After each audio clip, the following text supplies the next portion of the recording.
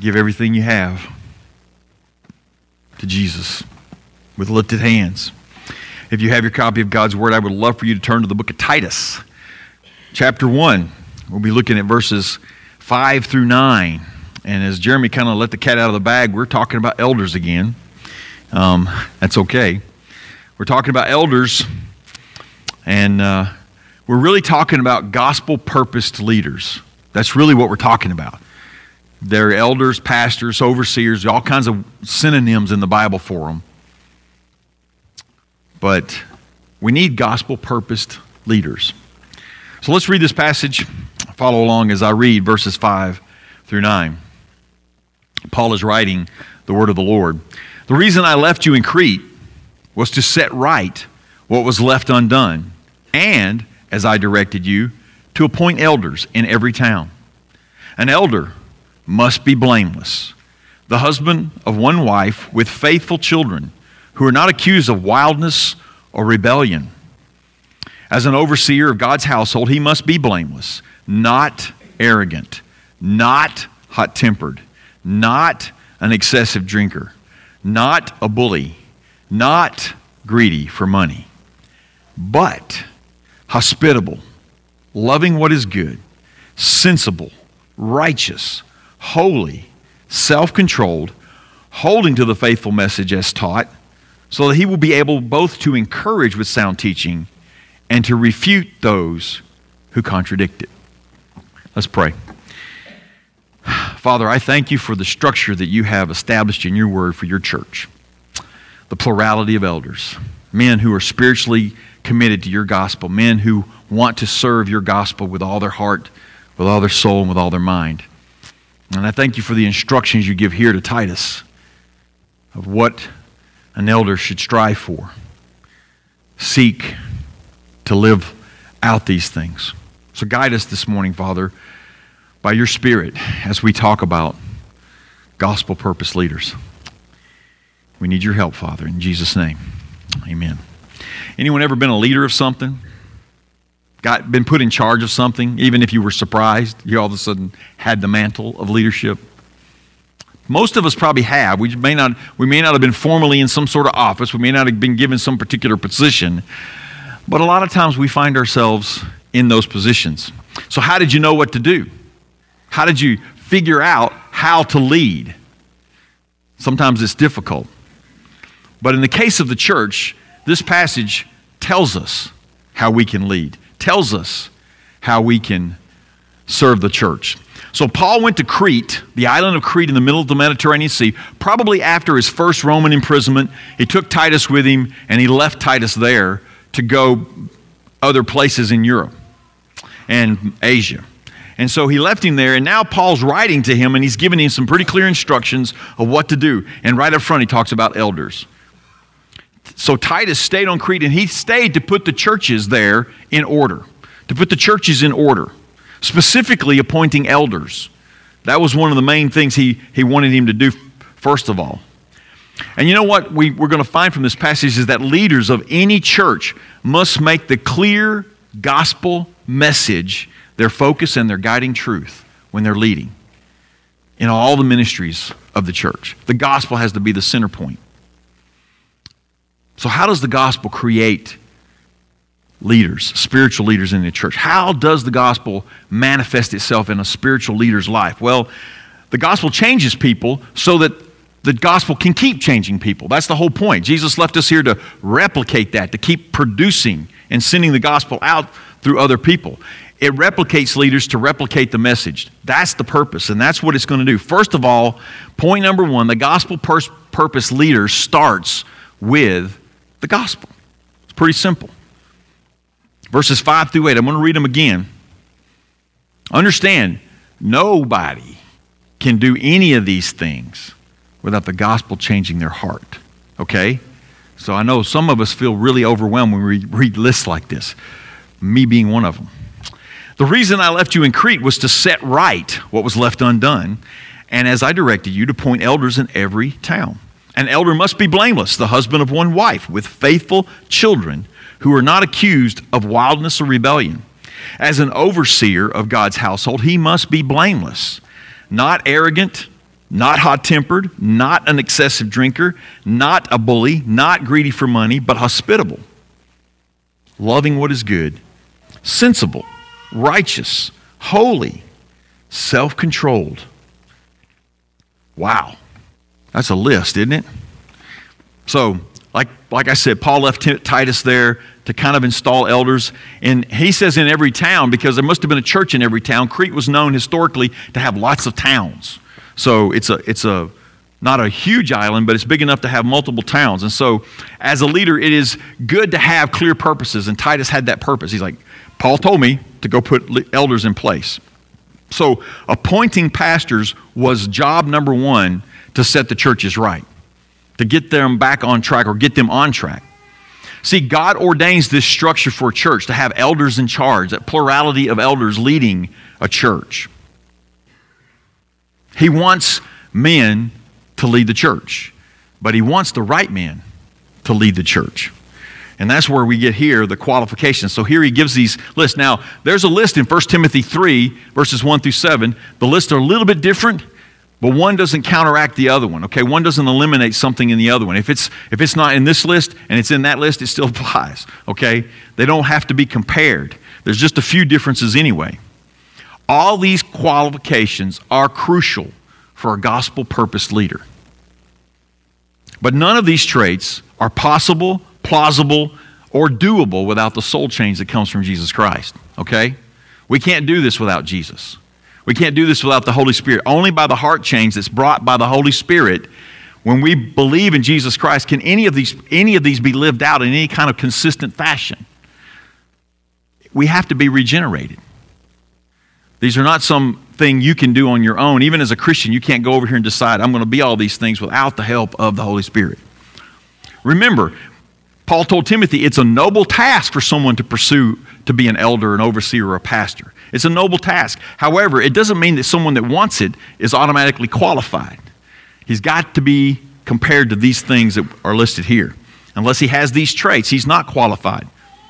And so I want right now today, right here, to kind of elaborate on each of these qualities. I didn't do that with the passage in 1 Timothy, but I'm going to do this here because I feel led that we need to get a good grip on this as we move forward toward elder leadership in our church, whenever that happens. I want everybody to understand what's going on. I'm going to explain them and I'm going to apply them all at one at a time. And I'll give you kind of a Bible passage. We're not going to read it, but I'll just refer it and I'll kind of summarize it. But you can write these down and go look them up and study them later, because I think if we don't study Scripture over these traits, we're kind of running off our rails a little bit. So first he says a pastor or elder must be blameless. Blameless, which means beyond reproach, unaccusable. Can't bring charges against him. Or you bring a charge and it's quickly dismissed because he didn't do it. Regarding any of these traits, we need to make sure we're blameless and seek to be innocent of sinful attitudes and actions. That's what an elder needs to do. And if you're caught in a sinful action or attitude as an elder, you need to repent and confess as quick as you can. Because repenting and confessing is an act of faithfulness, all right? We need to get over the fact that sounds like it's some sort of penalty box for us. It's not. Repentance and confession are required by God's word. He says first he must be fully devoted to his wife. This doesn't exclude divorcees, okay? Husband of one wife means a one-woman man. His wife is his only focus. His wife is the only woman he has any desire to be around. He's solely committed to her alone. Now, this does not mean that you need to be married to be an elder. This does not mean that you need to have children to be an elder, okay? That's a reverse application, and that's not the way this works. It just means if you are married and if you do have children, these rules apply. If he has children at home, and I emphasize that, at home, they must faithfully obey their parents consistently. I'm not talking grown children, and we've seen some in our lives, some of the stuff our grown children may do, but this only applies to children who are still under parental authority at home. They must not be uncontrollable, is another word there. They must not be blatantly disrespectful. You must take care of them and lead them incorrectly. To their parents and even to adults, they must behave appropriately. Yes, it is very important for an elder, pastor, overseer to discipline properly his family. It's God's word. And as he said in Timothy, how can you manage God's house if you can't manage your own house? So we must work at it. We must work at managing our home.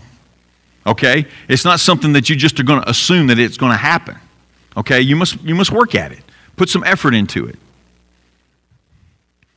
Take some time to think about it. There's plenty of helps out there to lead a Christian family. And also, you got the Holy Spirit. Now, this does not mean to rule with an iron fist. This does not mean an elder must be hard on his family, but he must discipline with love. Paul tells the Ephesians, don't exasperate your children. Manage them in love and instruction of our Lord Jesus Christ. Ephesians 6:4, be careful not to exasperate them. I hope that's clear. If you got any questions about that particular qualification, come see me. Next, Paul repeats the blameless requirement, and he lists negative and positive qualities. Ones to avoid, and ones to do. So he's basically saying, be blameless by this method. Be not arrogant. Be not arrogant. The word literally means, in the Greek, don't be obstinately self-willed, pleasing himself only. Don't be this way. Nothing or no one else pleases him except himself. He does not care to please anyone else but himself. Only his opinions matter. Only his way matters. And his way or the highway is his attitude. That is arrogance. He is overbearing. He is unkind. He is ungentle in his treatment of other people. We don't need elders like that. We don't need men like that. Okay? We don't need human beings like that. So how do you be not arrogant? How do you not be arrogant?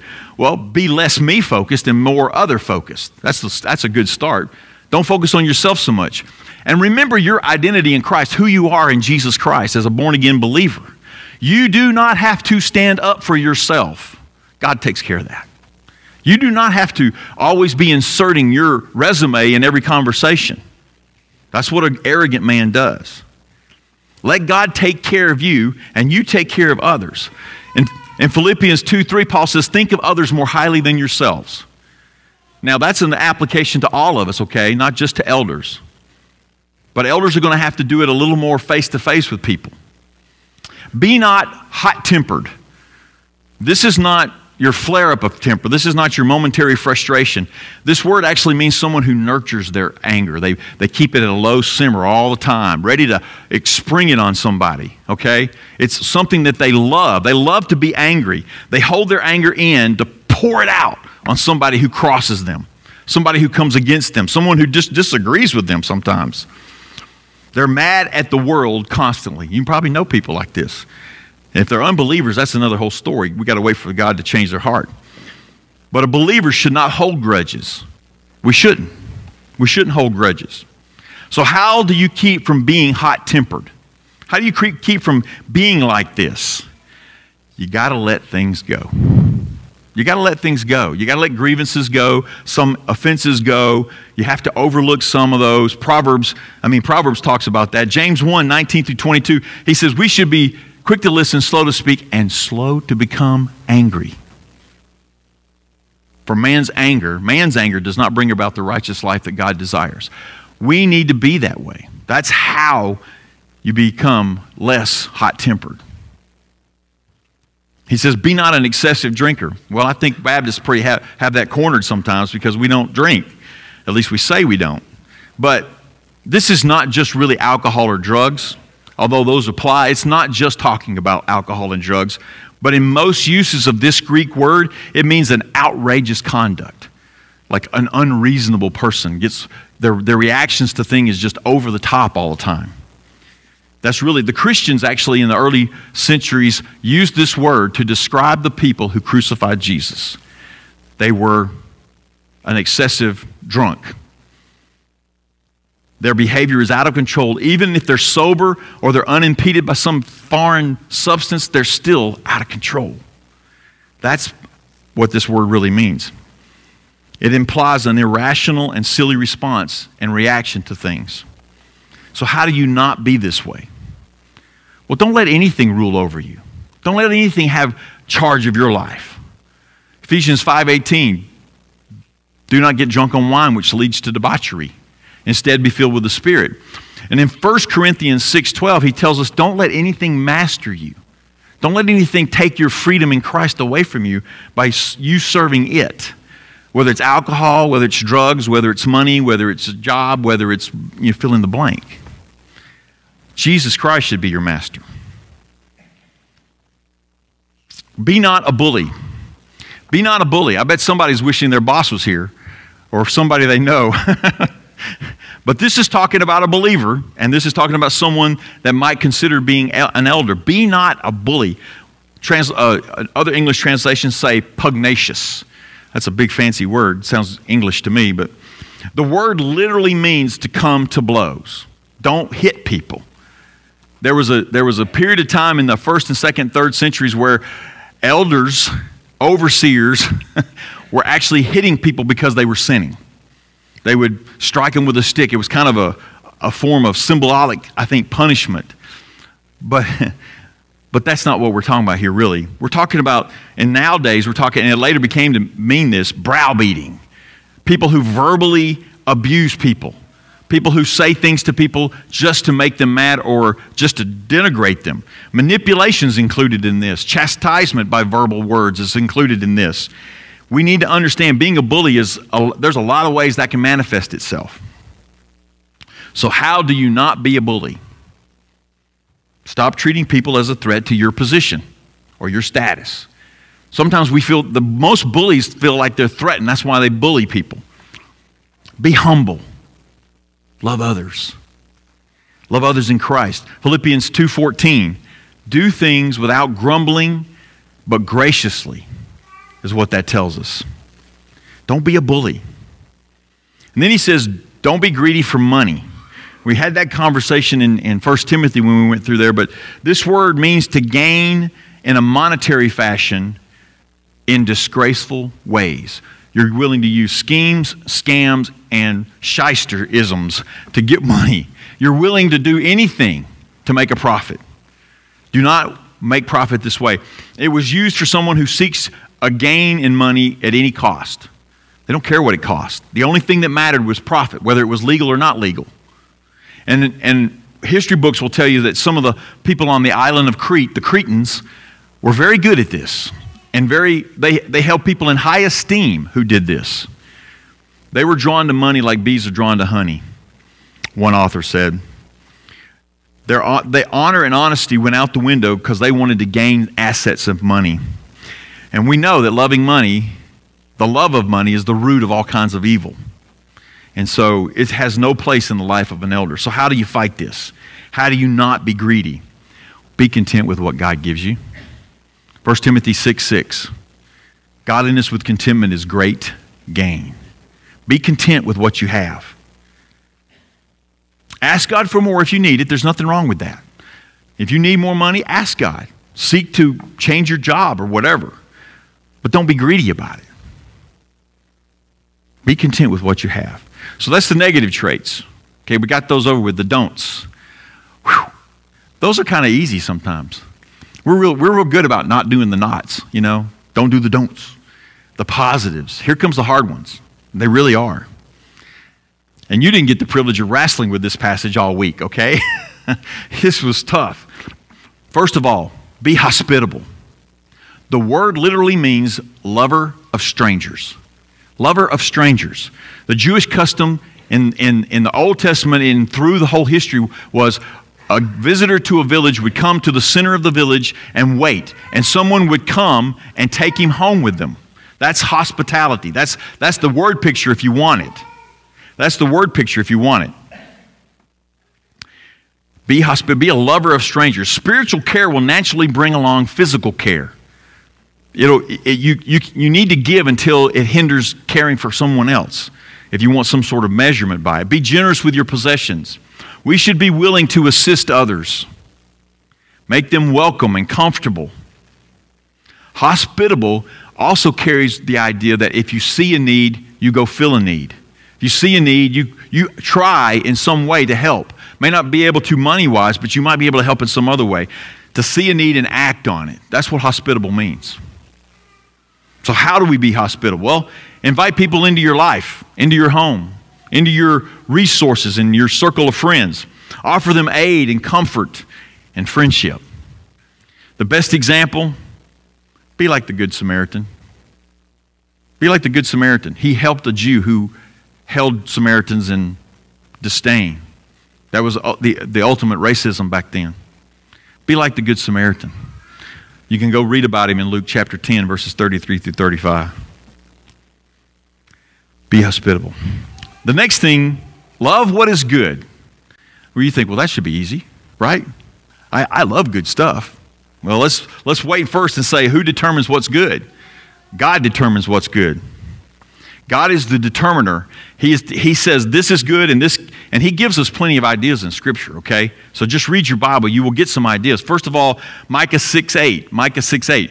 Do justice, love mercy, and walk humbly with God. That's a good thing. Philippians 4:8 tells us to think on the things that God calls noble. Think on those things. Philippians 4:8. Seek out those things. Christ, of course, and the gospel being the ultimate good. An elder's love must be correlated with the love of what God loves, okay? We need to know what God loves, and we need to share that. Cherish and relish the opportunity to bring God's good into their lives. That's what loving good means. Loving what is good. So how are you going to do that? Well, first of all, seek out the good that God defines. Never rejoice in the wrong. Never rejoice in evil or calamity. Even if it's your enemies, never rejoice in that. And lead others to love good. Encourage them to love what is good. Do not leave ridicule, slander, or gossip unrebuked. You need to correct that. Say something. It doesn't have to be mean. It just needs to be corrected. And don't join in. Don't join in. Actively resist the urge.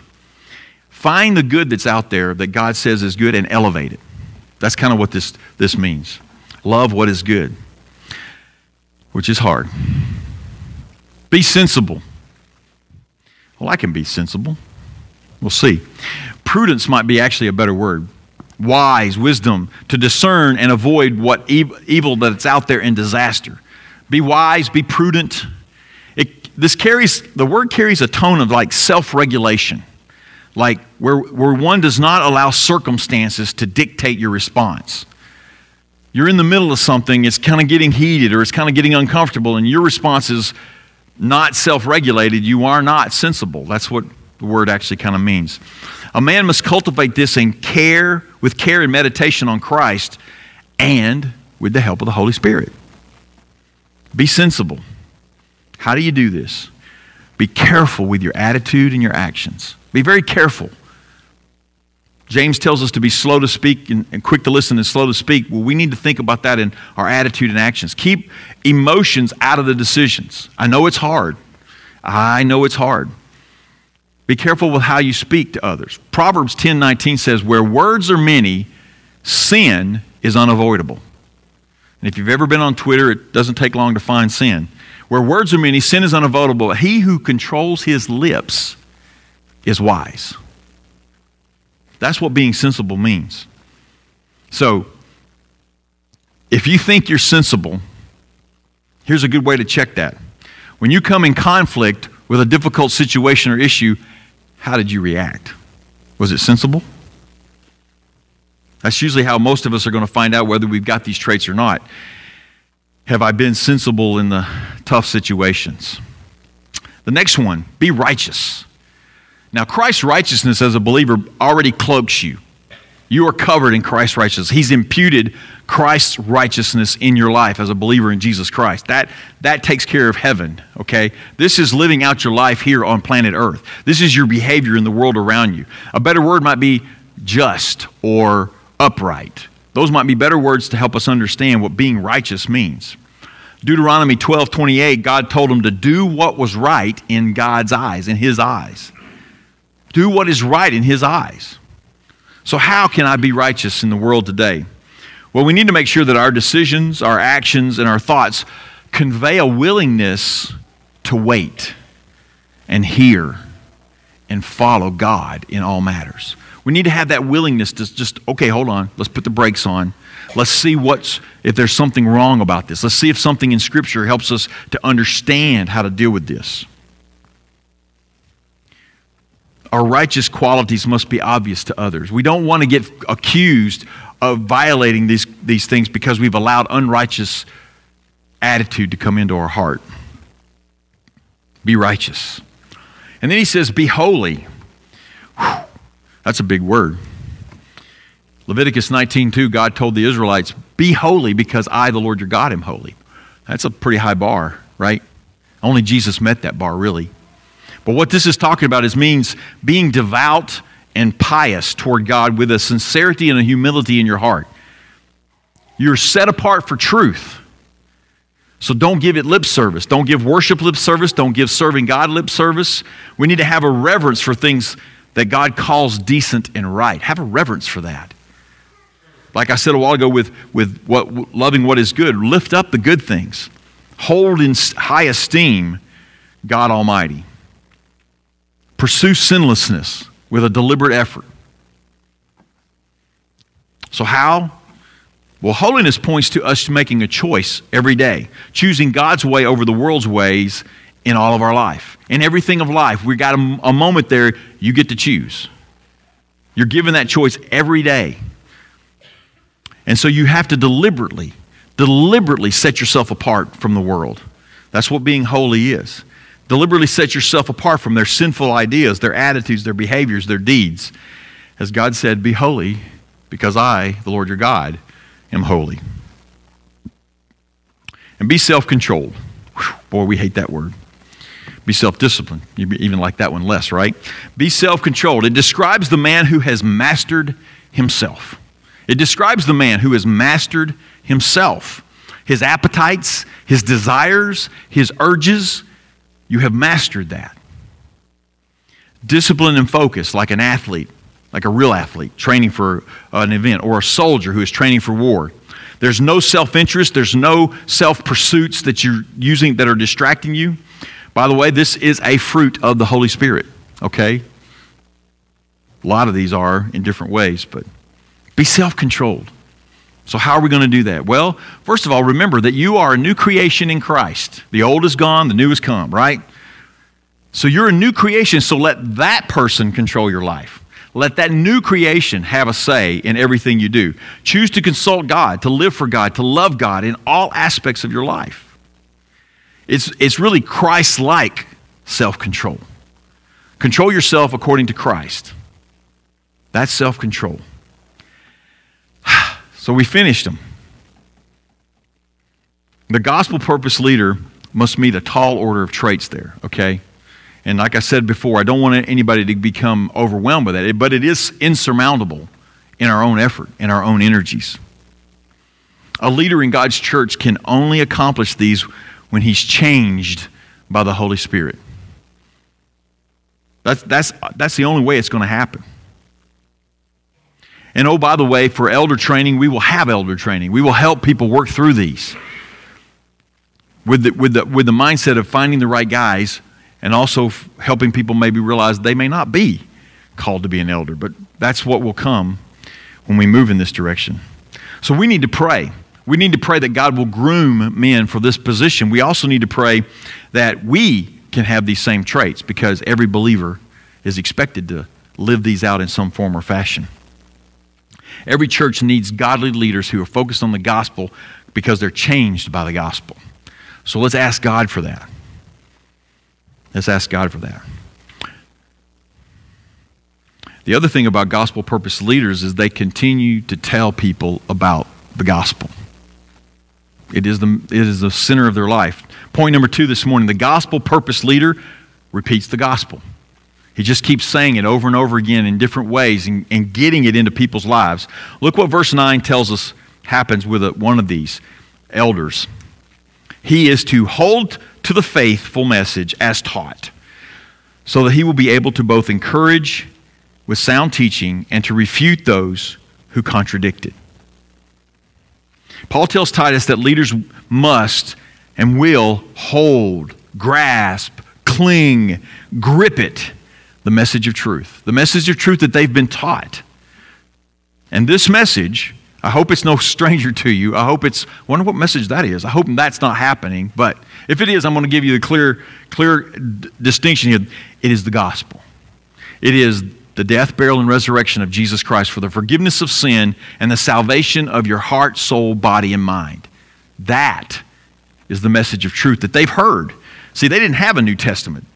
Everything they know about the gospel was just relayed orally for the most part in this time. Repeat it. Could you go out of here today and repeat my sermon to somebody? That's what they were called to do. It's not that good of a sermon, so I wouldn't expect you to. But yeah, go out and repeat these lessons to people. And why should they have this kind of grip on the gospel? Why should they have this kind of understanding? Well, I'm glad you asked. First of all, they're called to encourage, to exhort, to improve, to motivate, to excite, to instruct by teaching others. That's what they're called to do. Every elder, every overseer must have that capability in some form or fashion. They may not stand here. They may not be in a Sunday school classroom down the hall. They may be just doing it across a table at a coffee shop, handling and helping someone handle their problems rightly. He's to find ways to teach, disciple, and lead others to love Jesus more and serve others more. And we're all called to do this. Disciples were called and made disciples to make disciples so that those folks can make disciples. Gospel purpose leaders should always be striving to communicate the gospel more and communicating it to anyone. There's no one that this is off limits from, okay? Communicate it to anyone because you never know who might hear and who might get saved. All their efforts should go to making sure the gospel truth is guiding and ministering in the church to the spiritual lives of others and outside the church as well. That's one thing he's supposed to do by hanging on to God's word. The second thing is he's called to refute, rebuke or correct or counter or deliberate or react to error. Because there's a lot of people out there that's got a misunderstanding about how the gospel works. They want to add works to the gospel. And Paul's going to address that in the remainder of this book. We need to engage the false teachers. We need to correct those who are maybe in the church teaching wrong things, maybe outside the church spouting things, but elders in charge of spiritually leading a church, a group of believers. And if there's people in there sharing untruth, error, they need to be corrected. In the first century, just like today, there were many other religions and ideas and false gospels and all kinds of stuff. We're going to hear some about that in Titus, but it gets even worse in the second century. And God wants leaders who will use the gospel correctly to fight off the wolves.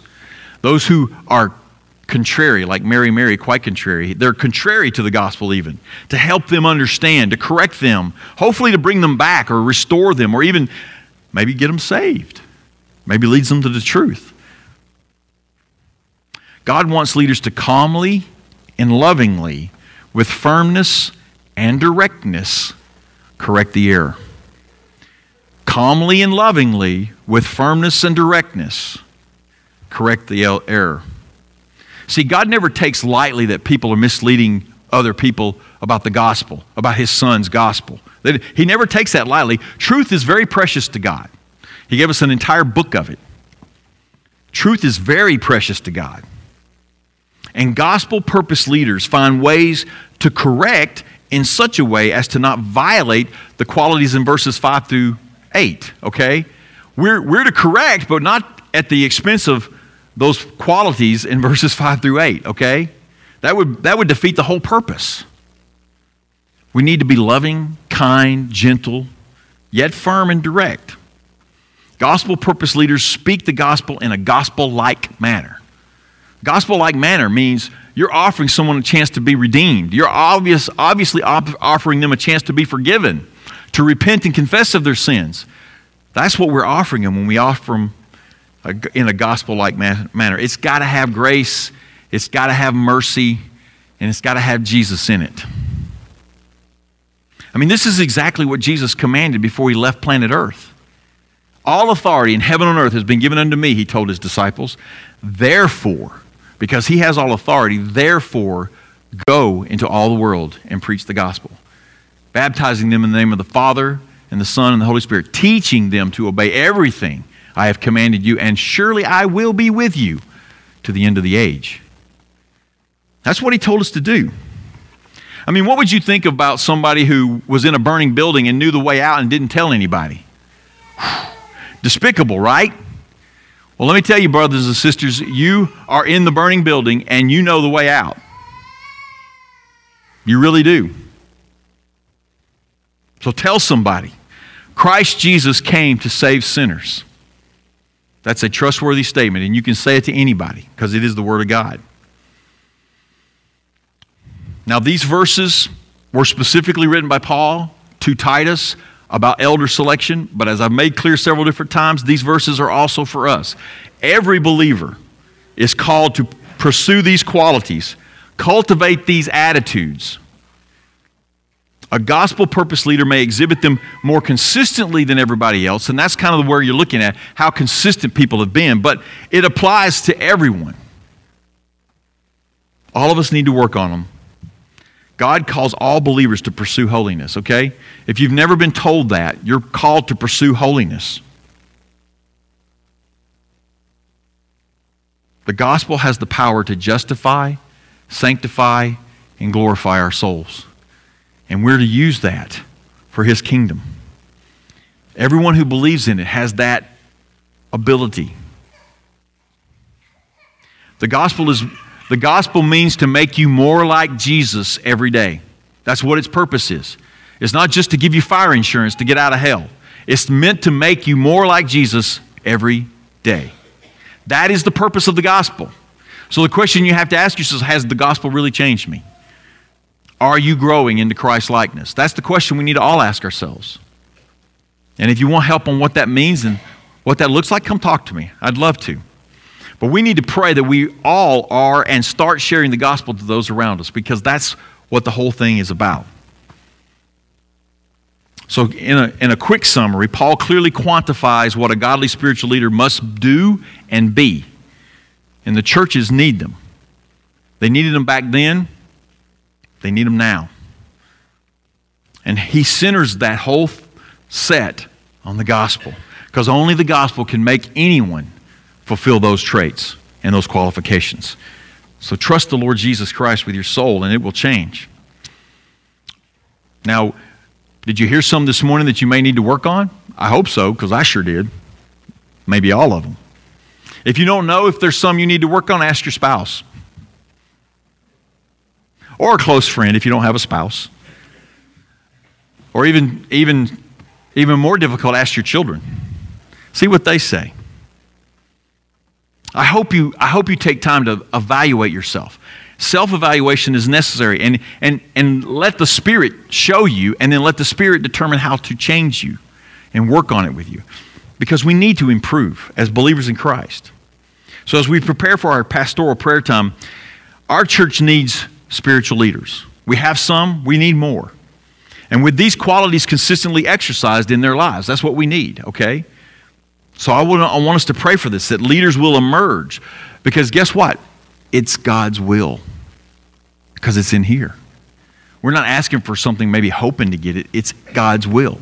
So let's ask in confidence that He hears us and that He will answer according to His will. So we're going to take a time of prayer. If you want to come to the front and pray on the steps, I'd love for you to do that. We're going to take a few minutes and I'll close us out. Let's pray.